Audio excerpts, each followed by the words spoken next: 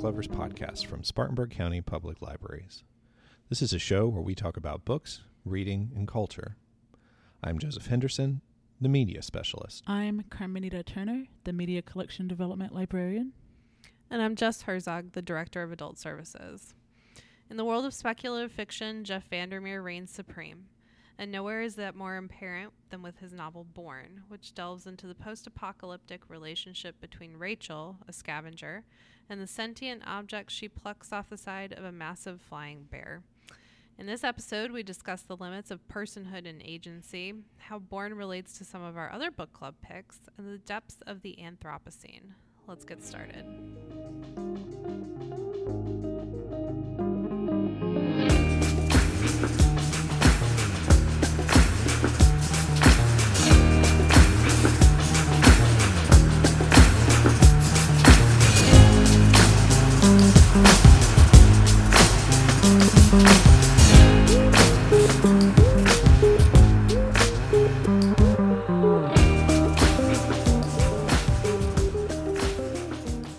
So Jess and Joseph, what made you guys choose this as our book for this episode? What forced you? A giant bear flew over me in my dreams. That's what it said, was. You need to pick this book.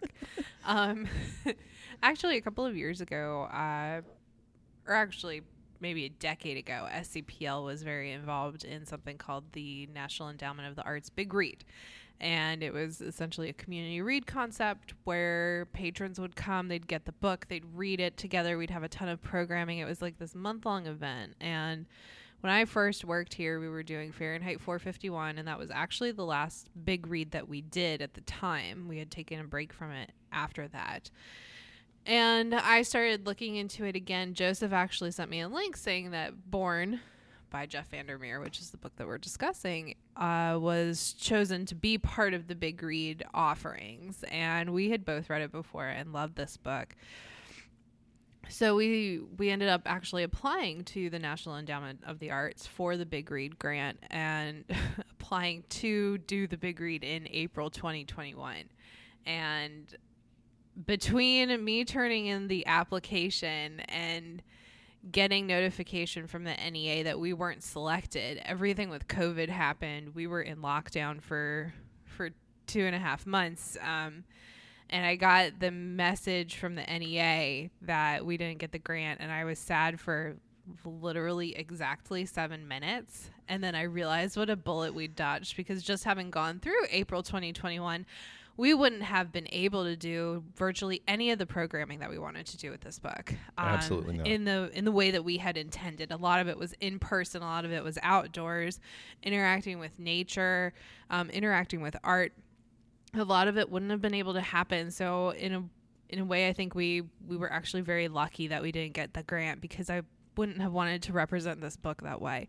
But one of the things that we talked about with book lovers was some of the titles that we were considering, and Borne was among them. And they were all really interested in reading this book and discussing it, regardless of whether we got the grant or not. They were really interested in it as a topic, as something to dig into, and we ended up putting it on the calendar for this year. Yeah, because I think, if I remember correctly, when we were originally planning to apply for the NEA grant, we also asked a couple of members of the book club, or asked anyone that was essentially interested, if they would read the book and see what they thought about it kind of at the time. So there were multiple sessions of reading that kind of led up to actually reading it for the book club in this calendar year. Right. So did you two read this prior to this episode? Yes, I read it when it came out. I think I was maybe first in line on the holds list for it when it came out here, because I had read Jeff VanderMeer's Area X trilogy, which is Annihilation, the book that the movie is based on, Authority and Acceptance, which is a fantastic trilogy, and I really, really loved it, and I was very excited to see what he was writing next. So when I heard about Borne, I was like, I gotta read this. And this was an example of one of the many books that, since I started here, Jess harangued me about reading, because I hadn't yet read it, and I had read other things by the author. 10th of December was the last example, and now we have yet another example here. I did with harangue, Borne. and I continue to harangue. Yeah. That's what a good friendship is based on. Yeah. Truly, You yeah, just- haranguing each other. Wearing just- each other down. Yell at each other to read the thing or watch the thing until someone finally caves and does it. And then the person says, oh my God, it's amazing. And you say, I know. No, I told you. if that's what a good friendship is based on, then we have like the best friendship of all time. Apparently Because so. we just scream at each other until someone watches a movie or You reads a watched this book. yet? Yeah. Currently Need you to happening. read it. Currently happening to me with Arrival, which is a film based on a Ted Chiang story. So Nice. it's just continuing to happen. Yeah. So yeah, that's sort of the long and the short of how we ended up with the novel on our list of books for this year, because Jess and I are sort of in the practice of making decisions about the book lovers schedule towards the end of the calendar year, and what the next year is going to look like, and thinking about the shape of that, and if it can occasionally be matched up with other programming and other things like that whenever Yeah. that's possible. It's not always possible, but Right. And that's quite a thing for our book club as an ongoing basis. And it's I think unique to a lot of book clubs, because many book clubs that I know about meet, they decide the book for the next month, they read that, they meet, they decide on the book for the next month. It's a Right. month-to-month venture. Our book club here at the downtown Spartanburg branch of SCPL is specifically, we design an entire calendar year of picks, go through them, and then in November we decide the next year of picks. And it's become this kind of exciting thing, I think, for a lot of the members. They start asking about the bookmark, as it were, in like September. Because they know it's coming. Because they know it's coming, and I make a bookmark every year with our full list of a year-long set of picks, and they're very excited to see what's going to be on it. It's always kind of a big thing for them to see like where we're going and what we're thinking about as a journey through the year, and what topics we choose, what authors we come up with, what titles, because inevitably there are titles that they've never heard of, that no one's ever read. There are a couple of titles that they probably have heard of, but like it's always like a whole new world opening up for them of the coming year of books, and that's always very exciting for them. And I really love doing it. I love pulling together that set and really constructing it. And Borne was at the center of a lot of our conversations about this, because we knew we wanted to do it in 2021. And one of the things that I think is really interesting about creating that schedule is the way in which you can have these moments of surprising crosstalk from month to month about particular titles that you might not necessarily have anticipated going in, because you can't really know about how a particular book is going to strike you at the given time that you read it, and then how the next book is going to strike you at the given time of how you read it. But then you automatically see, oh, these things are kind of in conversation with each other, maybe Yeah. just because we put them next to one another. So for instance, right now, just as a little bit of a promo for the next month's book, which I guess this will come out maybe before we meet as a group to talk about that, but we're going to be talking about In the Dream House by Carmen Maria Machado, which is a work that I have seen in critical literature as described as a speculative memoir, because it uses devices from different types of speculative fiction, from horror to science fiction and even fantasy, and to a certain extent, to tell this really experimental style memoir of abuse. And Borne itself is also a work of speculative fiction.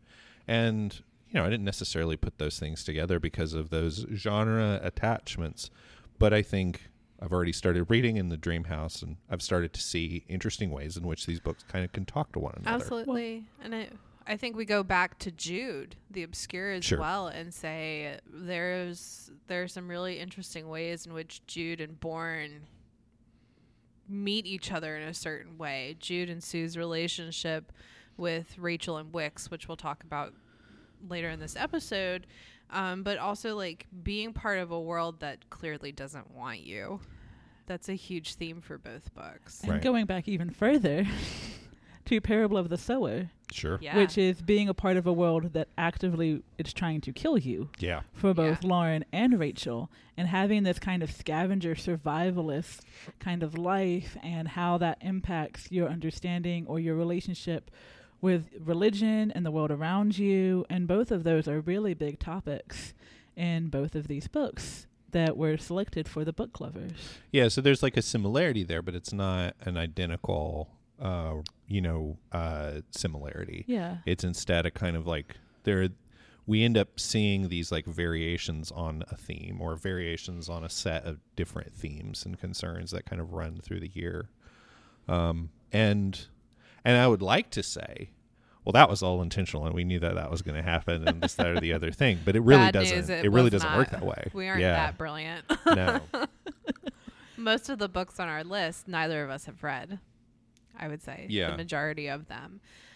So a lot of this is just like the dumb luck of universal themes, really. And I think Jude and Borne is especially interesting to compare the two, because one is like a classic piece of Victorian literature, and one is kind of high science fiction and climate fiction, and they seem on the surface so vastly different to readers, but there's so much that pulls the two of them together. And it says that like there's a lot of themes and appeals that transcend genre, and so genre should never stop you from picking up a book simply because you say, oh, I don't read science fiction, or I don't read horror. There's a lot else that could appeal to you in a certain way. Well, branching off of that idea, I think it would be useful maybe to talk a little bit about the particular appeals of this novel, and how readers might come to establish a possible connection with it. So in talking about this idea of the different angles of appeal that this book might have for different readers, it's Borne is a tricky book initially to sell, because there's a way in which I am almost hesitant to start with synopsis and plot summary, and instead I almost want to go to that point of appeal to say, so do you have a pet? Do you have a garden? Right? Like, I want to just ask those really basic questions. Yeah. Have you ever just spent a long time paying attention to a bird? I mean, those are actually the questions that I think open up and signal to people potentially what this book really engages with. Because yes, it is a post-apocalyptic story about scavengers who are living in a city that has been ruined by a company that treated the city as an extractive colony. And it begins when one of those scavengers, Rachel, discovers on the hide of a giant flying bear named Mord something that kind of looks like a cross between a sea anemone and a plant. Yes. Now, there are some people I know that when they hear that, they think, I'm out. Sign me up. But then there are other people who are like Jess, who would say, no thanks. That's not personally how I feel, but this is a very hard book to summarize. So when you try and sell it by the plot summary, that's not going to work. And it's immediately weird and kind of bizarre, because it starts immediately, giant bear, pulled this weird looking plant thing off of it. And so this was on our last episode, we called the 10th of December a toe dip into speculative fiction. This is diving into the deep end. Not even. It's like those free diving videos you can find on YouTube of someone like diving into this black chasm in the ocean. That's what this book is like. Yeah. You just have so much going on from page one that it is hard to summarize. Yeah, this is full immersion baptism. Your head is under the water. And I just like the idea of presenting it as the pet's nature, because essentially it's really a story about caring for something. Right. From the first moment of its coming into being almost until its ending. I think that's exactly right. And that's why I think it's so great to talk about plants and pets, because that's something where we do tend to sort of see this thing when it first starts out. We nurture it, we care for it, we get surprised by how it develops and grows, and then it comes to some kind of end. And I think that's the place where you say, okay, if we're going to talk about appeal, we lean towards something that is almost, roughly speaking, universal. This idea that, well, here we are in the world, and we have people or things or other living creatures that we care about. Yeah. And that's the space that this book is reaching for. Right. There's such a hard place as someone who interacts with animals in particular, and I've been around animals my entire life, and I am an avid horseback rider, and I've had long relationships with a number of horses over my life. And there is a place that you come from as someone who interacts with and communicates with an animal that is so hard, because you want to know what they're thinking. You want to be inside their brains, and you just cannot. And one of the great things about Borne is that it gives you an idea maybe of what would happen if they could talk back to us, if they could communicate verbally with us. I mean, there are other ways that all animals and plants communicate that we are not privy to, or we are in some way privy to. Like when my cat screams at me, I know it wants something. When my horse whinnies, I know that it's not calling for me, it's calling for another horse. Like I know some of that stuff, but I can't look into their eyeballs and be able to say, like, this is what you are needing in this moment. I don't know exactly what my cat needs.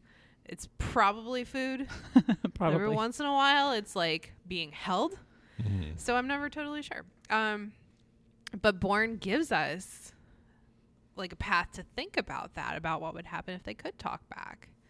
Yeah, and so that's maybe another facet of the appeal, is to say, okay, if one of the guiding questions is, have you ever had a pet? Have you ever had a pet? Have you ever paid attention to animals in some way? Then there's even the like more reaching question, which I think is another one that is shared, which is to say, if your dog could talk, what would it say? Right? Like if your cats could talk, what would they say? Feed me. Yeah. I mean, usually that's most of what they're saying, but that's not the only thing they're saying. Right. And another thing I think is with the relationship between us and pets as you're coming to this is your pet often turns to you for guidance. Yeah. And what to do. Like just this morning, I have a 2-story home, and I was going downstairs with my dog. One of my cats had knocked over a giant box. So it's just a cardboard box that's in my hallway. They knocked it over. My dog could not figure out how to go around this box, and I was still on the stairs because I knew this would happen, and I thought it was kind of funny. But he tries to go around the box, and then he comes back to the foot of the stairs and looks up at me, and then goes back to the box and then looks up at me from the box. And that was him trying to communicate with me. Yeah, I don't know how to do this. And so he was looking to me. He was looking to me for guidance to help solve that problem.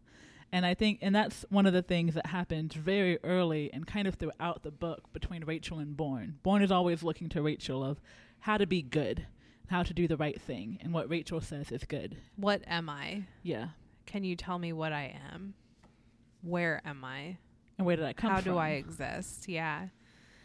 And so in the end, what I guess what we're kind of circling around here as an appeal for this book is to say, well, yes, it is a work of speculative fiction, but that speculative fiction points towards such a recognizable and familiar space, which is that social space of relationships where different levels of relationship across different types of hierarchies or different types of divisions can reach towards different realms of communication and negotiation.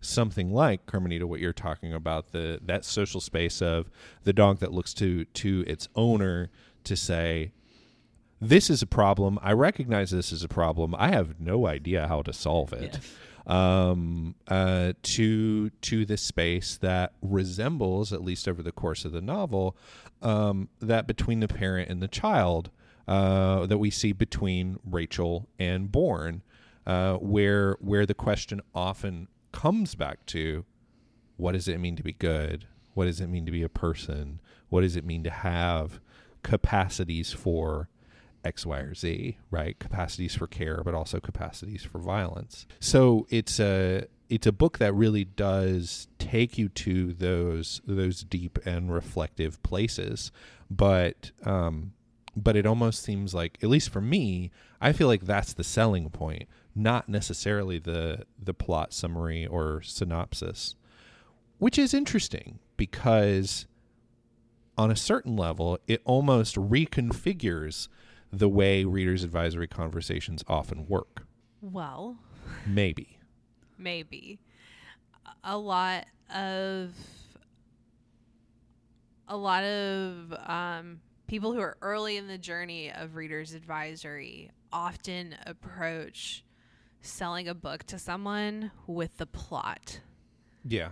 And that is almost never what the patron is actually wanting. When someone comes up and says, I want a good book, they are not going to then outline for you the plot of what they want that book to be. They're going to outline how they want the book to make them feel, or they want to think a certain way about something, or they're really interested in a certain theme or a topic.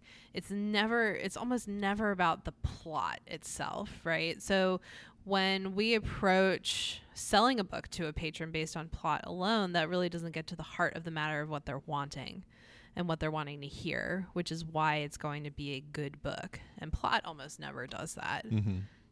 Plot tells you what happens from beginning to end, but it's not going to give you how you're going to feel about it, right? Yeah.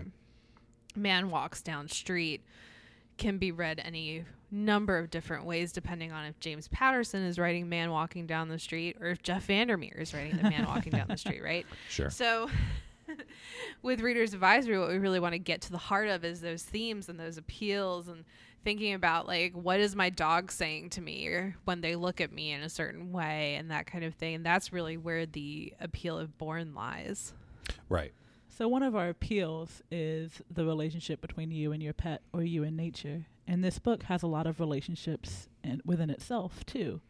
There's the relationship between Rachel and Borne when she first finds Rachel. There's Rachel and Wick, her lover/partner in the survival scenario. Yeah, like business partner, kind of. Like drug dealer, sort of. Drug dealer / who knows. Wick's, there's a lot going on. There's a very big relationship. And then there's the company in the city. Mm-hmm. Right. There's Mord in the city.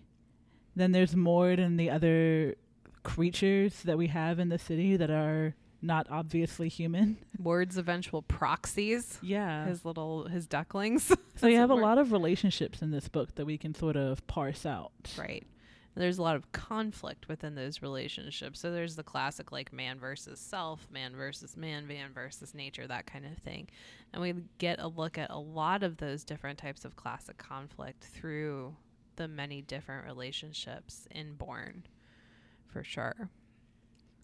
I think one of my favorite relationships in this book, I mean, Rachel and Borne is a really obvious one, because Borne starts out very much like a child, and there's a wholesomeness to him that exists forever. Yeah. Really. But one of my favorite relationships in this novel is actually looking really closely at Wick and Borne. Yeah. And how they relate to each other. As with every episode that we do, this is the spoiler zone, so we're not going to sugarcoat anything. But one of the most interesting things to me in this novel is the reveal at the very close to tail end of the novel that, much like Borne, Wick himself is a biotech. And he's actually been built by the company, and he as a biotech helped to build Mord and turn him from a human into the tremendous flying bear leeching on madness that he is. And there's this huge that reveal always makes me reconsider Wick and Borne's relationship and why Wick is so defensive of Rachel and afraid of Borne and wants to take him apart. There's a great line in Wick's letter that goes into showing that, and so I'm going to read that out. This is on page 306 of the hardback edition. Then came Borne, and I couldn't take Borne away from you because I had meddled in your life too much already. You kept asking me if Borne was a person, but I couldn't believe I was a person, Rachel, so I couldn't tell you. Yeah, and that's so revealing, and it forces you as a Wick, I think, does more than any other character in this book to force you to think about what constitutes personhood, right? And what constitutes agency, and who we allow ourselves as people ourselves to define as other people and other humans, and what the difference is between personhood and humanity. And it's just such an interesting pairing, because Wick and Borne have this relationship that is almost mostly off screen, because most of the novel is written really from Rachel's perspective, with the subtraction of the letter from Wick. And this is like a journal of Rachel's that she's writing to a future reader of some sort. And so most of Wick and Borne's interactions are off screen. We don't know about them, but we hear about them secondhand. Borne will mention something, or Wick will mention that Borne's visited or something like that, and Rachel's always very taken aback. And it makes you think, what did that look like for the two of them to be encountering each other, and what did it look like for Wick to have a certain level of consciousness about the fact that neither of them are what they seem to be? Yeah, and there's a sense that Wick possesses a certain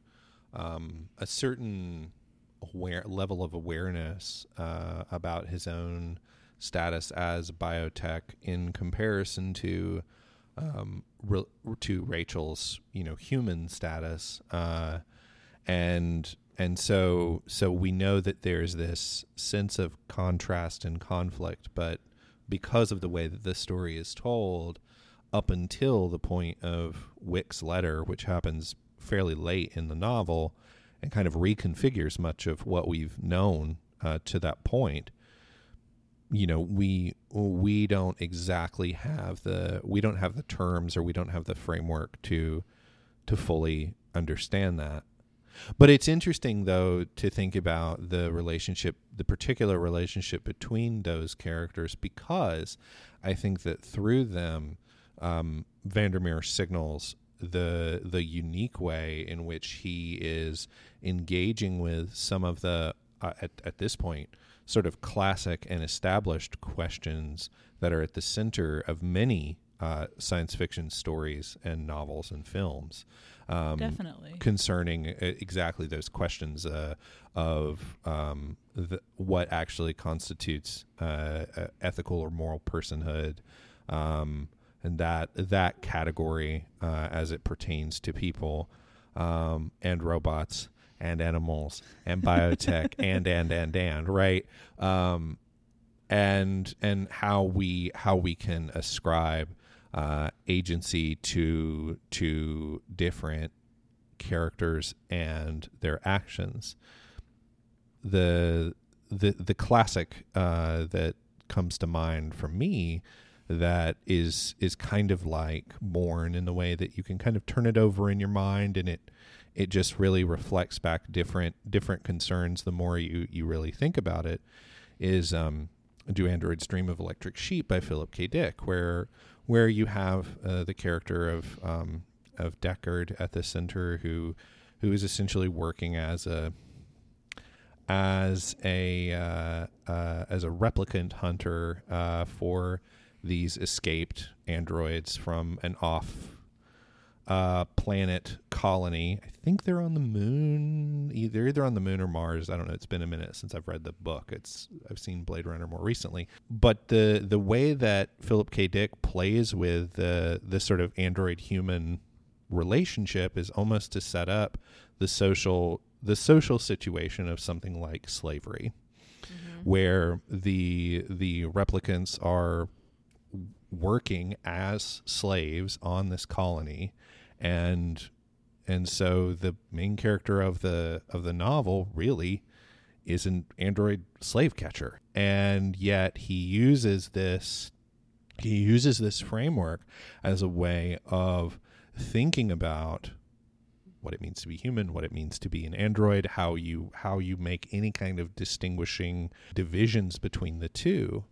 And all of that is just to say, Borne takes us to a similar but very different place that, at least to my mind, feels very much up to date with so many of the questions that I think we are pressed to consider now in a time of real awareness about global climate change.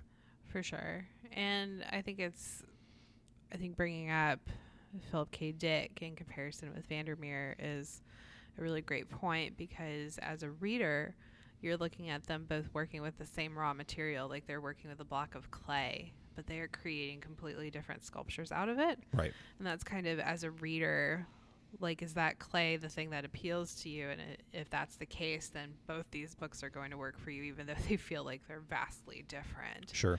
Right. And to be able to, for VanderMeer to be able to bring into light a little bit of what's called the Anthropocene, which is the existence of humanity as a geological era of time, and to be able to address the climate change crisis, even in kind of like not an overt way, saying this is the thing that happened, we're naming it, but to say covertly this is what these people are living with the impact of for their entire lives, is very smart, to not just like address it and point it out, and to kind of, that's one thing where readers are almost eased into it, is just because it's just the life that Rachel lives. And this is a sort of place to go back to that initial consideration of relationships for just a second, because I think that the way in which this book creates this kind of fractal situation around how we consider the structure of relationships, and the very nature of them, absolutely pertains to Anthropocene sort of science fiction, because you have to consider the place and the status of human beings in the environment, and how that relationship is harmful and is beneficial. The question that comes up between Rachel and Wick early in the novel is whether or not their relationship to each other is parasitic or whether it is symbiotic. And I think that, like, for each one of those relationship pairs that you listed, Carmenita, that question is at play constantly. Yeah. And it switches, actually. Like, it depends on how you look at it sometimes. Yeah. One of the relationships I liked as far as the symbiotic and climate change is the city and the company. Mm-hmm. And how the way the company impacts the city and what we see of it, it's very easy for us to come away and say the company's bad. It's not good. It just did bad things. But as far as humanity goes, that's not really the reality of companies and genetically modifying things. Everything always starts out with the best of intentions. So the goal was I imagine the company's first goal was to have that more symbiotic relationship where it's like, we come in, we create these jobs, we help the city be better, we're helping the earth be better, then the city is helping us be a better company and organization. And then somehow that shifted into this very incredibly parasitic, out of control, awful relationship of the company just eating up the city. Right. And it's just so interesting to sort of look at it through that lens of something starting out as a really positive, symbiotic, helpful kind of a thing, and then just derailing. Yeah, and to look a little more deeply at the company, without the company, Wick would not exist. And without Wick, Rachel would be dead, because he was the one who saved her and took her back to his home, which is the Balcony Cliffs, which is the apartment, the weird, dirty apartment complex that they live in, which is picked clean by Borne because he eats like everything in sight that's there. But he's the one who saves Rachel. So without the company in its existence, there would have been no way for Rachel to survive. But there may have been no way for Rachel to get to where she was either, and maybe a worse situation would have awaited. There's always that, like, that balance of what if the company hadn't existed, what if the company had decided to do this differently. There's a project that is mentioned multiple times in the book that's never really completely fleshed out called the Fish Project. The Fish Project, which is actually clarified in a later book of Jeff's called Dead Astronauts, which is extremely creepy, what the Fish Project actually is. But there's additional information there that biotech could have been more, could have been worse, could have maybe been better. We don't know because the company collapses in on itself.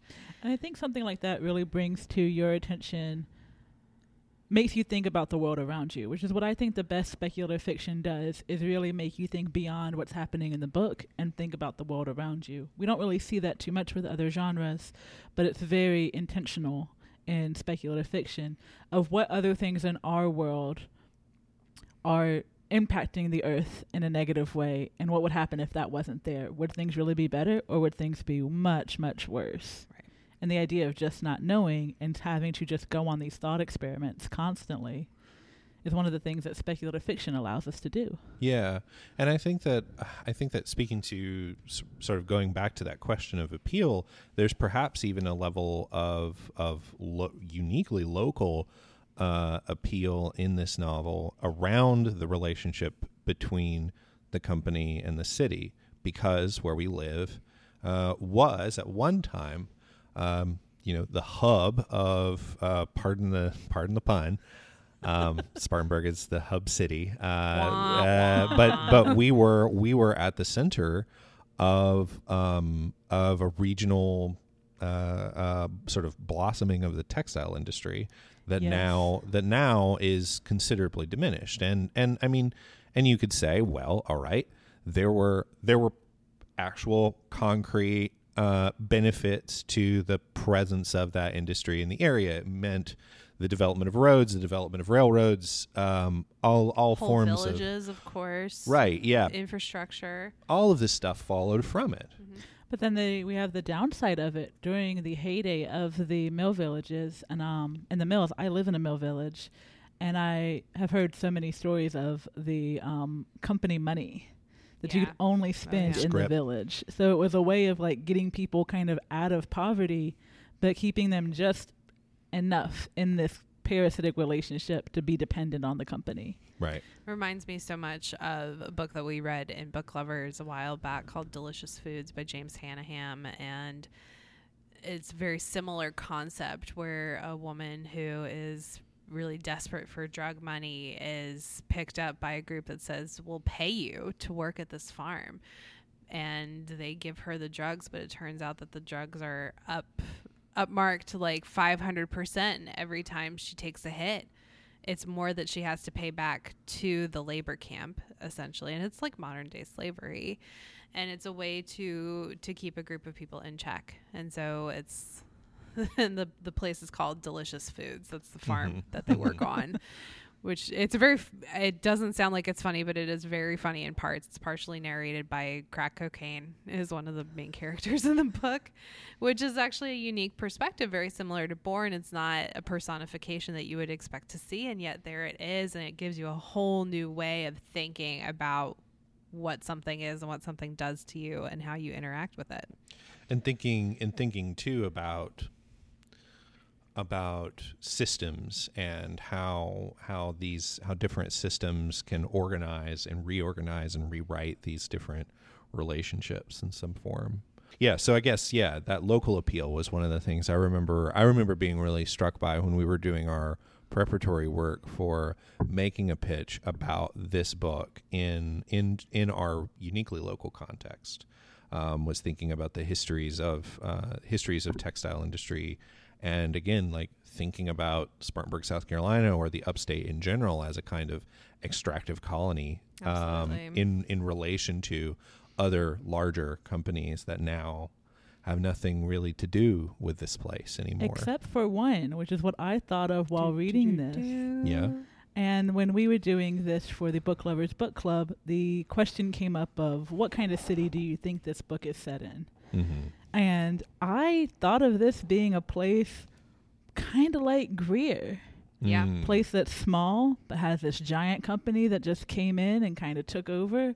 And we have BMW here that we have a lot of regional pride for, but what if things kind of go down from that? Yeah, so much of the identity of Greer is tied to that plant. I mean, so much identity for Spartanburg County is tied to that plant because it came in at a time when the textile industry in the county was collapsing and there were no jobs here. And then suddenly there were jobs. And then suddenly there were so many jobs because of that plant. So it's like taking out the kudzu and replacing it with bamboo, right? Like or knotweed.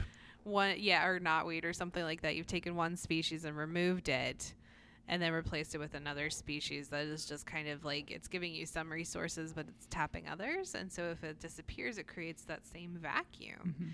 And the company feels very similar in a way to the textile industry, definitely, and the way that it dries up and kind of destroys the community in Borne is similar to the way that it really hurt the communities in Spartanburg County.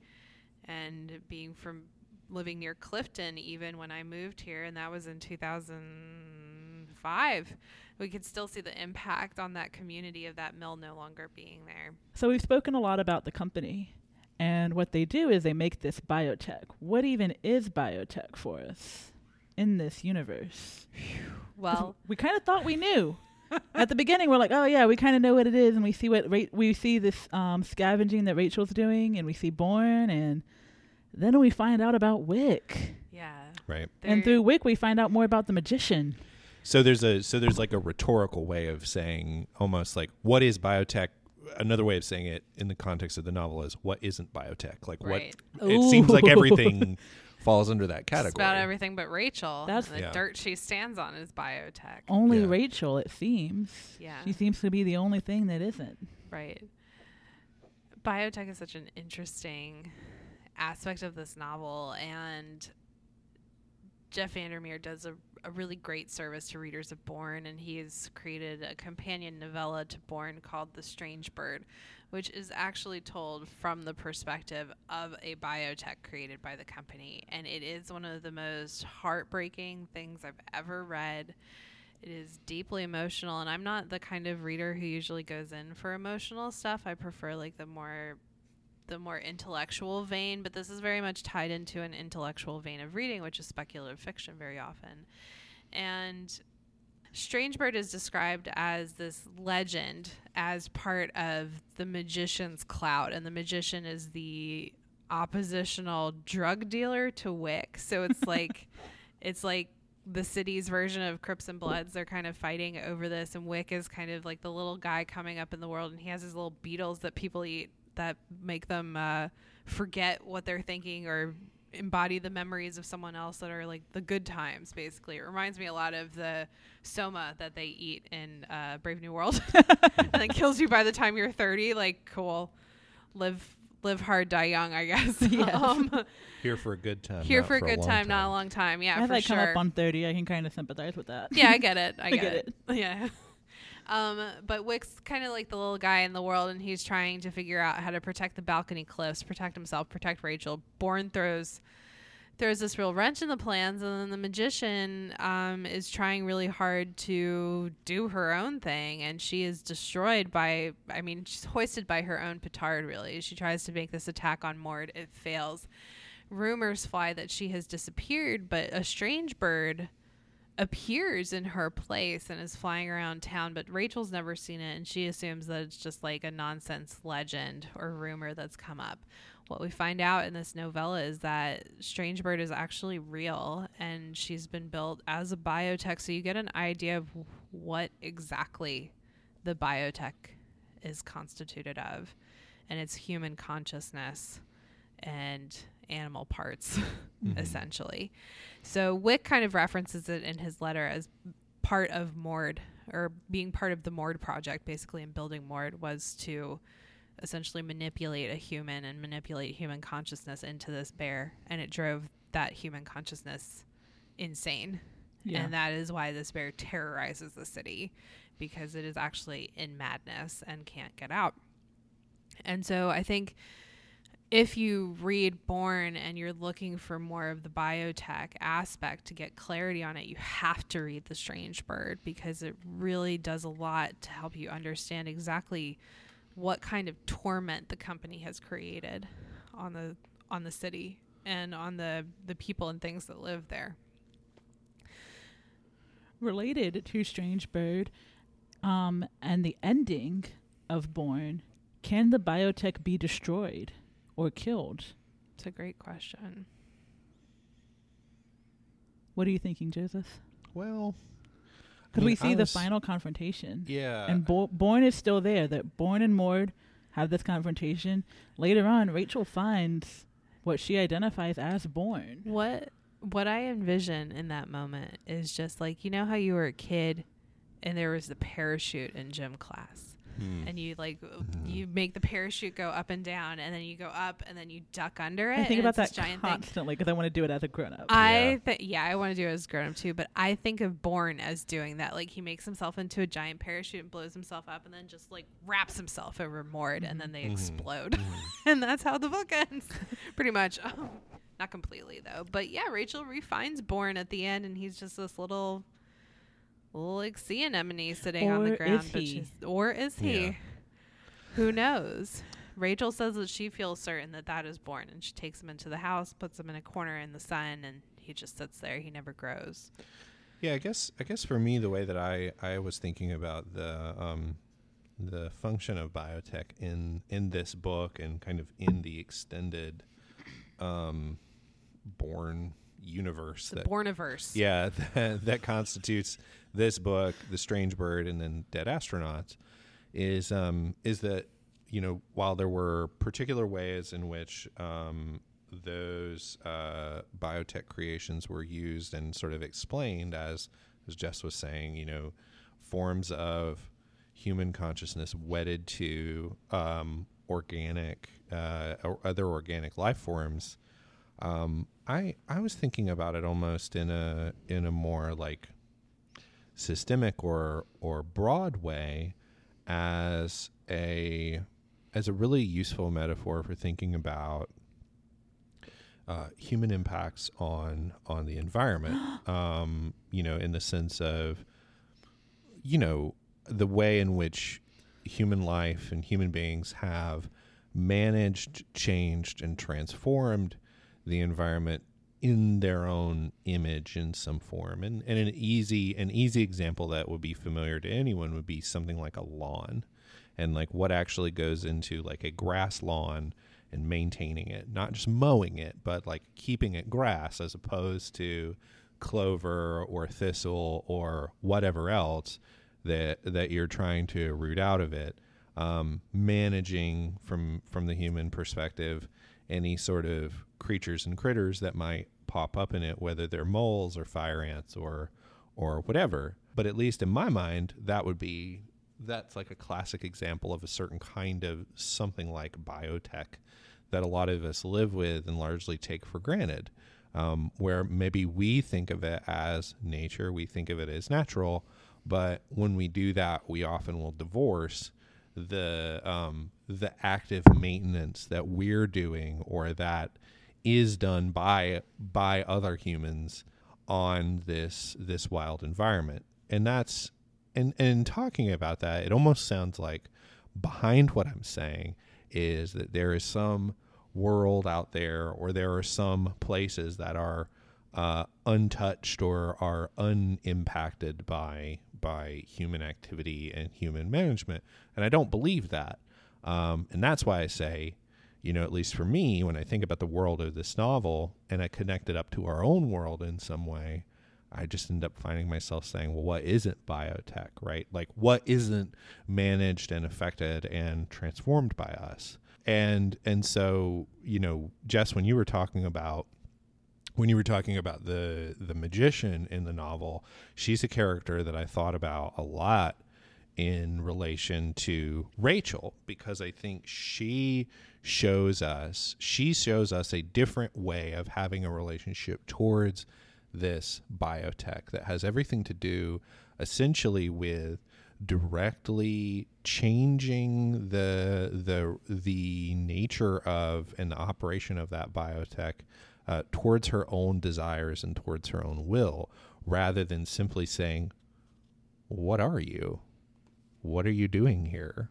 Who do you think you are? I mean, the sort of inquisitive and sort of open-ended relationship that Rachel is able to occupy with Borne. And it's not easy, and it's not perfect, and it's fractious and whatever, but it doesn't start from that point of, I need to manage this to make this what I want and to get what I want out of it. Yes. So it's a long-winded way of thinking about that, but it's another way in which, at least for me, as I was reading the book, I saw so many parallels and so many ways in which this book can be a really useful lens for thinking about how I live my own life. And what you're impacting as you do it. Right. Earlier, I brought up Wick's letter to Rachel and the fact that most of Borne comes from the perspective of Rachel. And I'd like to talk about VanderMeer's writing style in this novel for a little bit and get your thoughts, both of you, because this is kind of uniquely told in a certain way. It's almost epistolary. Yeah. Not quite as structured as a traditional epistolary novel, but we have Wick's letter, we have what almost kind of feels like a daily diary from Rachel as she's telling what happened. And then we have an actual diary from Borne that Rachel finds later. Which is quite a treat. And I want to give this visual to the readers, the visual I came up with. We'll also link this on our website, because when Carmenia found it, I was like, this is the best thing we've ever found related to the podcast. Mm-hmm. So I'm like 28 or something like that. And as a kid of that generation, I remember the little key diaries that I had growing up that were really common that you could get everywhere. You could get really expensive ones or really cheap ones from the dollar store. And it was this little like journal that had some cute little cutesy graphics on it, and it had a little lock that you had on it. It had a little key so that you could lock up all your little thoughts that you had as like a 10-year-old girl. And Borne's journal, when Rachel finds it, has a lock on it. So that's immediately what I thought of. Mm-hmm. And it had like a picture of a fairy princess on the front of it or something. And somehow all of these journals were like uncannily glossy, like weirdly shiny. Yes, weirdly super shiny. And really, no matter what you put it through, it stayed kind of shiny. So I imagine Borne finding this as he's scavenging. Other people have tossed it aside, and Borne finds it and is like, I can keep a journal just like Rachel. I can do this too. And just have like in it like really big handwriting sometimes, and sometimes it's really scratched up little handwriting. Yeah, it's like 8 different languages, some of which Rachel doesn't even know what they are. Borne's diary is just an imaginative treat as well as a treat on the page itself. Yeah, very entertaining. But we have a lot going on in this as far as writing style. For sure.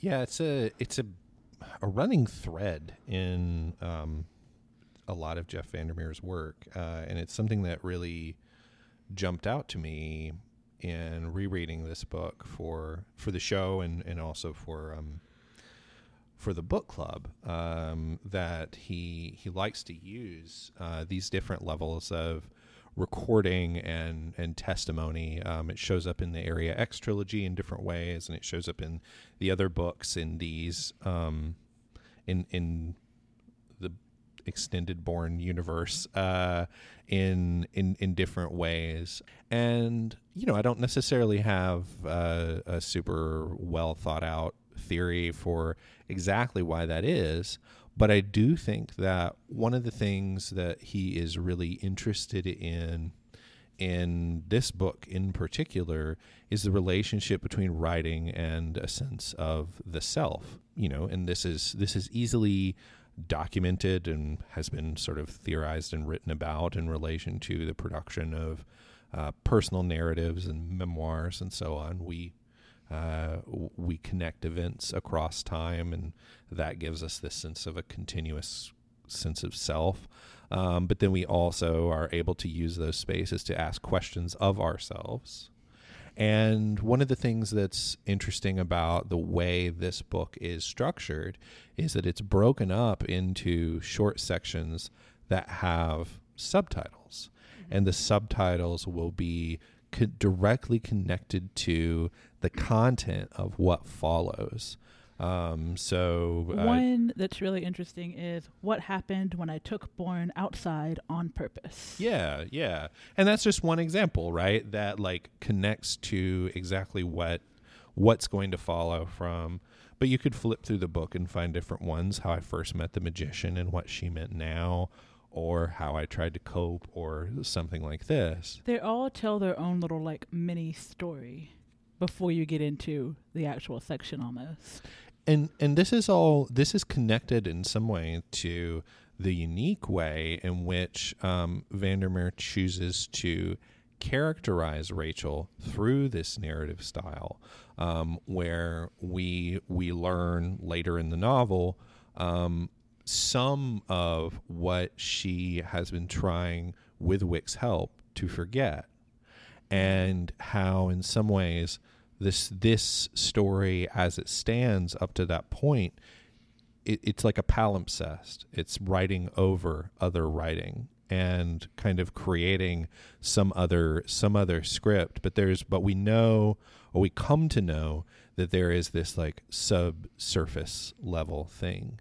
So it's a very interesting thing that I think it's not unique necessarily to VanderMeer, but it really it adds another level of complexity to his work, and it even shows through Wick's letter and through Borne's wonderful, assumably glossy journal, another experiment in writing a self. And that becomes so interesting with Borne, because for him, the question of personhood or something like a self is entirely hypothetical, right? Right. Yes. And one of the things I really like too about the way that this is told as kind of a journal, but without dates. That's usually how we isolate each entry in a journal, is with dates or some identification of time. But for Rachel, they're identified with those subtitles instead. So that is the way of telling time, more so than like an actual date to show us the way in which the story is progressing. So you have to kind of analyze for yourself how long things are happening. And since these are almost like vignettes where they're just chunks of the story, you have to determine for yourself how long this process is going on for.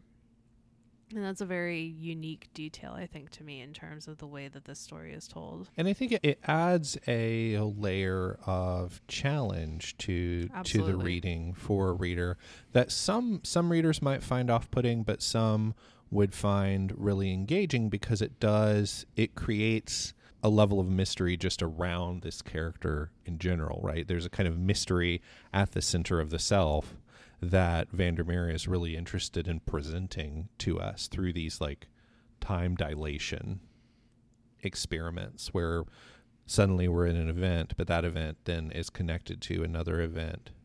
And it does require some level of trust on the level of the reader, or on the part of the reader, to be willing to proceed from this subsection to this subsection to this subsection, to want to see what's going to happen next. So with that, Carmenita, I wanted to hear specifically, you listened to the audiobook. Yes, right? Surprising no one. Yeah, surprising absolutely no one who's listened to any episode of this podcast. Talk a little bit about that experience. So the first experience I have with any audiobook is I go to see who the narrator is. When you really love audiobooks like I do, they kind of become like watching a TV show or a movie. You have your favorite narrators, just like you have your favorite actors. And sometimes you start a movie and you know that actor from somewhere, and you can't focus on the movie because you have to check their IMDb to see where they're from. And it's almost always Law and Order. Yes. That's what will happen to me with audiobooks. If I start an audiobook and I recognize the narrator, but I can't remember where they're from, I can't really put my finger on it, I'll have to stop and look through their catalog. So I've started doing that at the beginning. So first I look at the narrator and I see what other books this narrator has done. Borne has actually my favorite narrator, who is Bonnie Turpin. She does a phenomenal job with all kinds of voices and all kinds of stories, from realistic to contemporary romance to high science fiction. And one of the great things about Bonnie Turpin for this book is, as she's reading Rachel, she has kind of a young, almost girlish kind of voice, which really helps bring to constant attention how young Rachel is, and not only how young she is in age, but how young she is in her understanding of the company and the biotech around her. She doesn't have the deep knowledge and the deep history that Wick has. Even though we sort of get the idea they're about the same physical age, Wick's knowledge just goes far deeper than Rachel's. And Rachel just came to the city a few years ago, where before we find out that he is a biotech, we kind of get the idea that Wick was born and raised in the city, had always been there. And so she takes this kind of girlish young voice and then switches a little bit to being a little bit younger when she reads Borne's lines.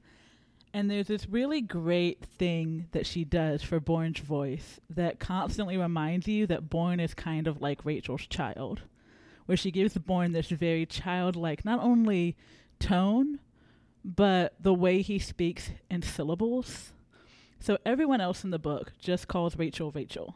Just one word that kind of runs together. Mm-hmm. When she reads Borne, he enunciates, almost over-enunciates her name. So it goes to Rachel. Very hard ch sound for the second half of her name, especially when Borne's getting a little whiny and he wants to do a certain thing and Rachel keeps telling him no. Bonnie Turpin has him going, Rachel! So it's just a really that's cute. When you go from narrating to voice acting. Mm-hmm. Yes, and that's what makes a really great narrator, and how Bonnie Turpin excels in every book that she does, because it just really makes Borne come alive, and you're kind of always knowing Borne is basically kind of moving through the world like a little kid. And that's something that I don't think I would have had the constant memory of as I was reading it. And like you said, Jess, we don't really have a clear concept of time. So I probably would have just read Borne's language and voice as getting more mature as the story goes on. Mm-hmm. But Bonnie Turpin doesn't do that. And I'm glad she doesn't, because when we come to the end, we kind of see just on the page alone, not only how Bonnie Turpin reads him, but on the page, Wick just is saying, not Wick, I'm sorry. Borne is saying, I'm going to be good, Rachel. I'm going to do the right thing now, which is a very little kid way of viewing problem solution. Yeah, and especially to say it to another person to confirm that that's what you're doing. As adults, internally we can say, I'm going to be good now. This is going to be a good day. We can convince ourselves of that. But it's very youthful and very childlike to have to say that to someone else, to declare your intent to be good. Right. And I think if I was reading it, I kind of would have been taken back a little bit by this character that I'm kind of reading as maturing as he goes through the story, and then suddenly being very childlike again. But Bonnie Turpin keeps him very childlike for the whole, all of his narration and all of his lines. And it's just so incredibly well done. As far as the way that this is the way that the narration adds to VanderMeer's style. I think format is a really important part too of Reader's Advisory that we don't necessarily think about a lot, but this is something we encounter often with narrators and audiobook listeners, is that there are audiobook narrators they will not listen to. They will refuse, even if a book would be perfect for them, they will not listen if it's a certain narrator, and that adds so much more to the Reader's Advisory conversation where we're trying to find a book for someone, because then you're also looking at format and saying there's an additional variable here that we need to consider to make sure that you're going to be happy with this. And it's very similar if we're thinking about something like if it's a graphic novel format, or if it's a magazine that they're looking for, or if it's fiction or nonfiction. All those, they're not genres, but they're a way of consuming the final product that can be more or less appealing to the patron depending on where they are in their journey with what they read. A version that you read had that, right? Sorry, I messed up. No, go ahead, try that again. The version of this book that you read had a very specific format style, didn't it? Yeah, it's actually kind of unique. Oftentimes when a paperback version of a book is released, there will be additional content. Most frequently, you'll see something like a reading group guide in the back of it, or an interview with the author, or something like that. In this case, what is included in the paperback version of Borne is a bestiary, which is an illustrated version from someone named Teams the Scholar, who has attempted to pull together a team's bestiary, essentially. He's attempted to pull together a way of defining the biotech that's in the city. And he has drawn a number of different things. Of note is the fact that neither Borne nor Mord are in the bestiary, but Strangebird is. And Strangebird is defined by teams as purely legendary. Other things that we run across are like the company moss that people eat. One of my favorite things is, what is it? It was mice, solemn looking. As opposed to the gleeful looking mice. Yeah, there's also anonymous meat, packets of. So it's told with a little bit of comedy and humor, but there's the details that are revealed in the bestiary give you so many more like little snippets, because it's like someone coming a generation or two later who has the hot goss on something that happened like 20 years ago that no one cares about, but at least he's written it down so someone can read it. So there's a scene at one point of Rachel throwing rocks at kids, like when she's an old lady, which is really funny to think about. Like, it kind of fleshes out her life and where she goes from here. And it's just under the Leviathan section. She's like throwing rocks at kids and saying, "Get off my lawn," basically, and talking about get off my cliffs. Yeah, get off my cliffs. But there's like these additional little details that are given and things like that. And that's one of the things that you can do with a format. When you expand format, you're also giving yourself the opportunity to expand the universe. So for VanderMeer, incorporating a novella, incorporating an experimental novel like he did with the Dead Astronauts, incorporating this bestiary in the paperback version. For Bonnie Turpin to incorporate like voice acting into Borne, all of that expands our understanding of this universe so much and so tremendously. And it really, I think a premier example of world building for sure. Yeah, because Teams is one of the last characters that we're actually introduced to in the novel. Literally in the last 2 pages, he's introduced as one of the boys here and the closest to being my child, as Rachel puts it. So he's sort of an adopted child of Rachel. And I really love the way that VanderMeer introduces the bestiary, because it also signals something about the particular way in which he wants us to think, not just, I think, about the fictional world, but also our own biotech world that we find ourselves in, where he writes, "My adopted mother told me many times when I was young that to reclaim our world, we must know it better. And to that end, she gave me an education I am unwilling to waste. Therefore, the descriptions below represent my initial attempt at beginning such a project of rediscovery, focused on the riches found in this very city."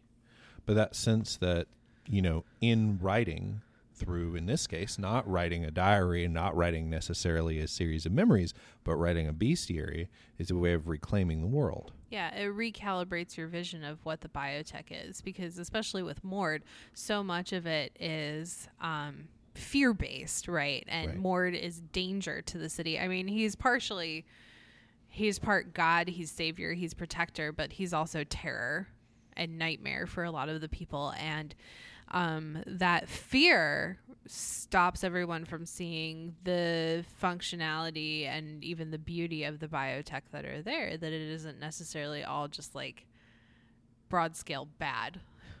There's a lot more nuance to it than that. And by according all of these different species and creatures some kind of value, it also resets the sense in which they have complex interrelationships with one another and also with the city itself. They all serve a purpose or serve a particular function. All right, it's time for the Reader's Advisory Corner, my favorite corner of the room to be in. Always. The corner you live in. Yep. This is the corner I live in. I'm on the corner of Reader Street and Advisory Road. Goodness. That's where I live. Boy, oh boy. So, Carmenita, keeping Borne in mind, what do you suggest people read next or watch or whatever? I have 2 suggestions. My first one is the Broken Earth trilogy by N.K. Jemisin. We've profiled Jemison's work before, but I don't think she's ever made it into our Reader's Advisory corner. So the Broken Earth trilogy has a similar voice to Borne, in that the narrators, Rachel and the main narrator of the Broken Earth trilogy, are very similar in not only how they view the world, but how they're navigating the world. So the Broken Earth trilogy is post-apocalyptic in a way that's different from any other post-apocalyptic literature you may have read. This is a world that's almost sort of like our kind of concept of maybe almost a medieval 15 to 1700s kind of environment that's very agrarian. And then this cataclysmic world-ending event happens. And this kind of event happens roughly every 10 generations, and that's why it's called the Broken Earth. These are people where they're kind of constantly fighting, essentially, these massive earthquakes. And the main character comes home and finds that her husband has murdered her son and has kidnapped her daughter.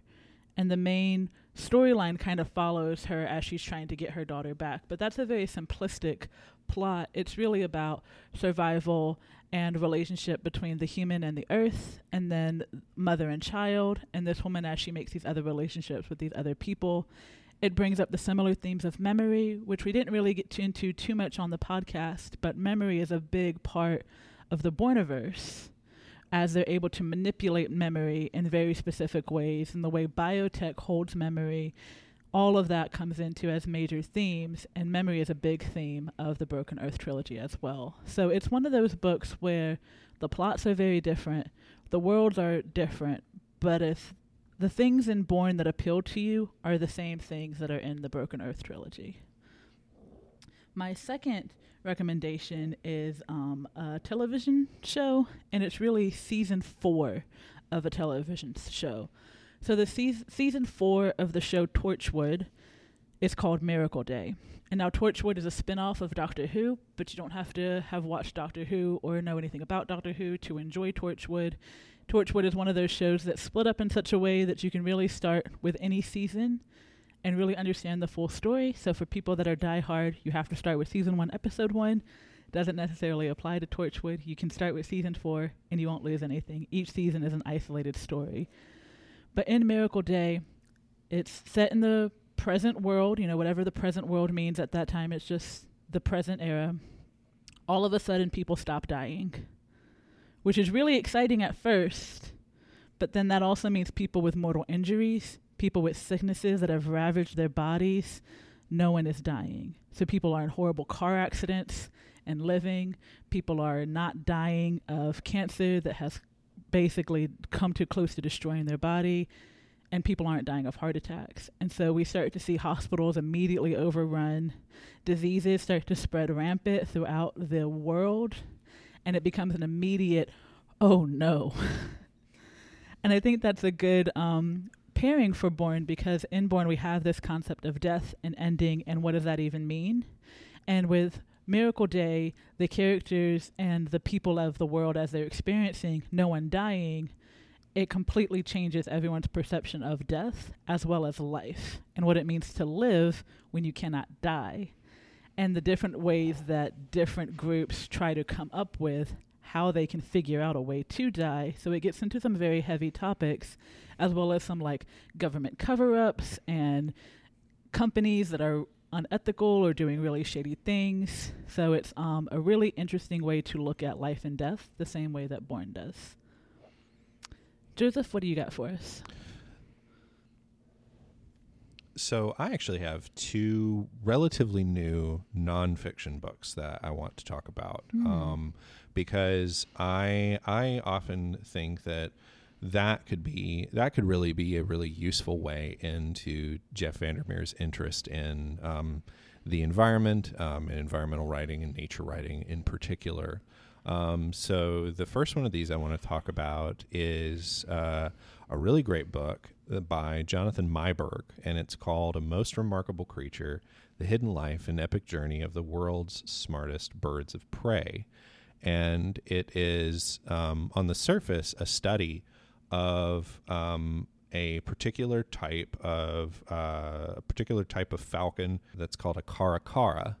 And they live in various far-flung locales, a lot of them in a lot of different types of species in and around South America. But they're unique birds because they are so intelligent, and unlike a lot of other birds of prey, they display a capacity for invention and puzzle solving and actually just play themselves. They'll try to play tag with people that they encounter in the wild, and their Myberg's Instagram has videos of this where they swoop down and try to steal his hat. Like in early, sure these aren't seagulls. They're not seagulls, but close. Yeah. In early writings from Charles Darwin and William Henry Hudson, both writers will document how the birds would steal different things from their camp and play around with them and hide them from the humans.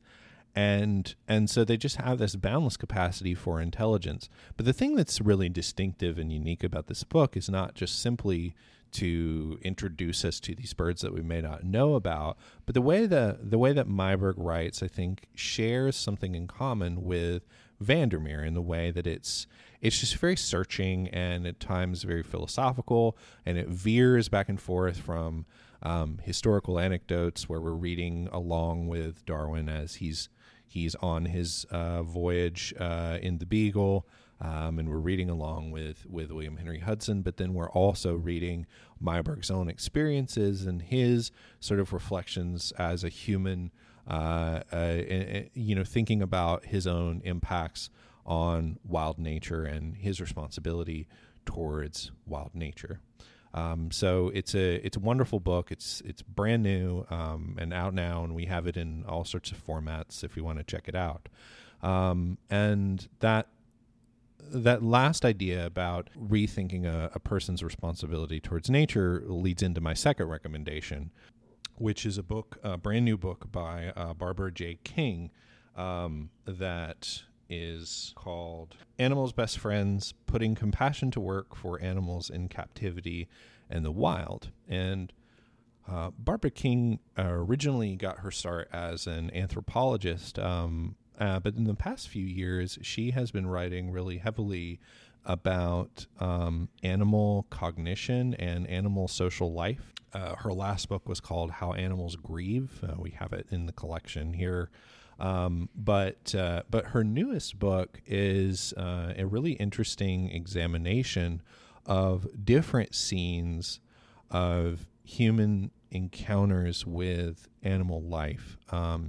And there's a long chapter in the middle of the book that is incredibly affecting about animals essentially on the dinner plate, and choosing to eat animals and what that can entail, the ravages of factory farming and so on.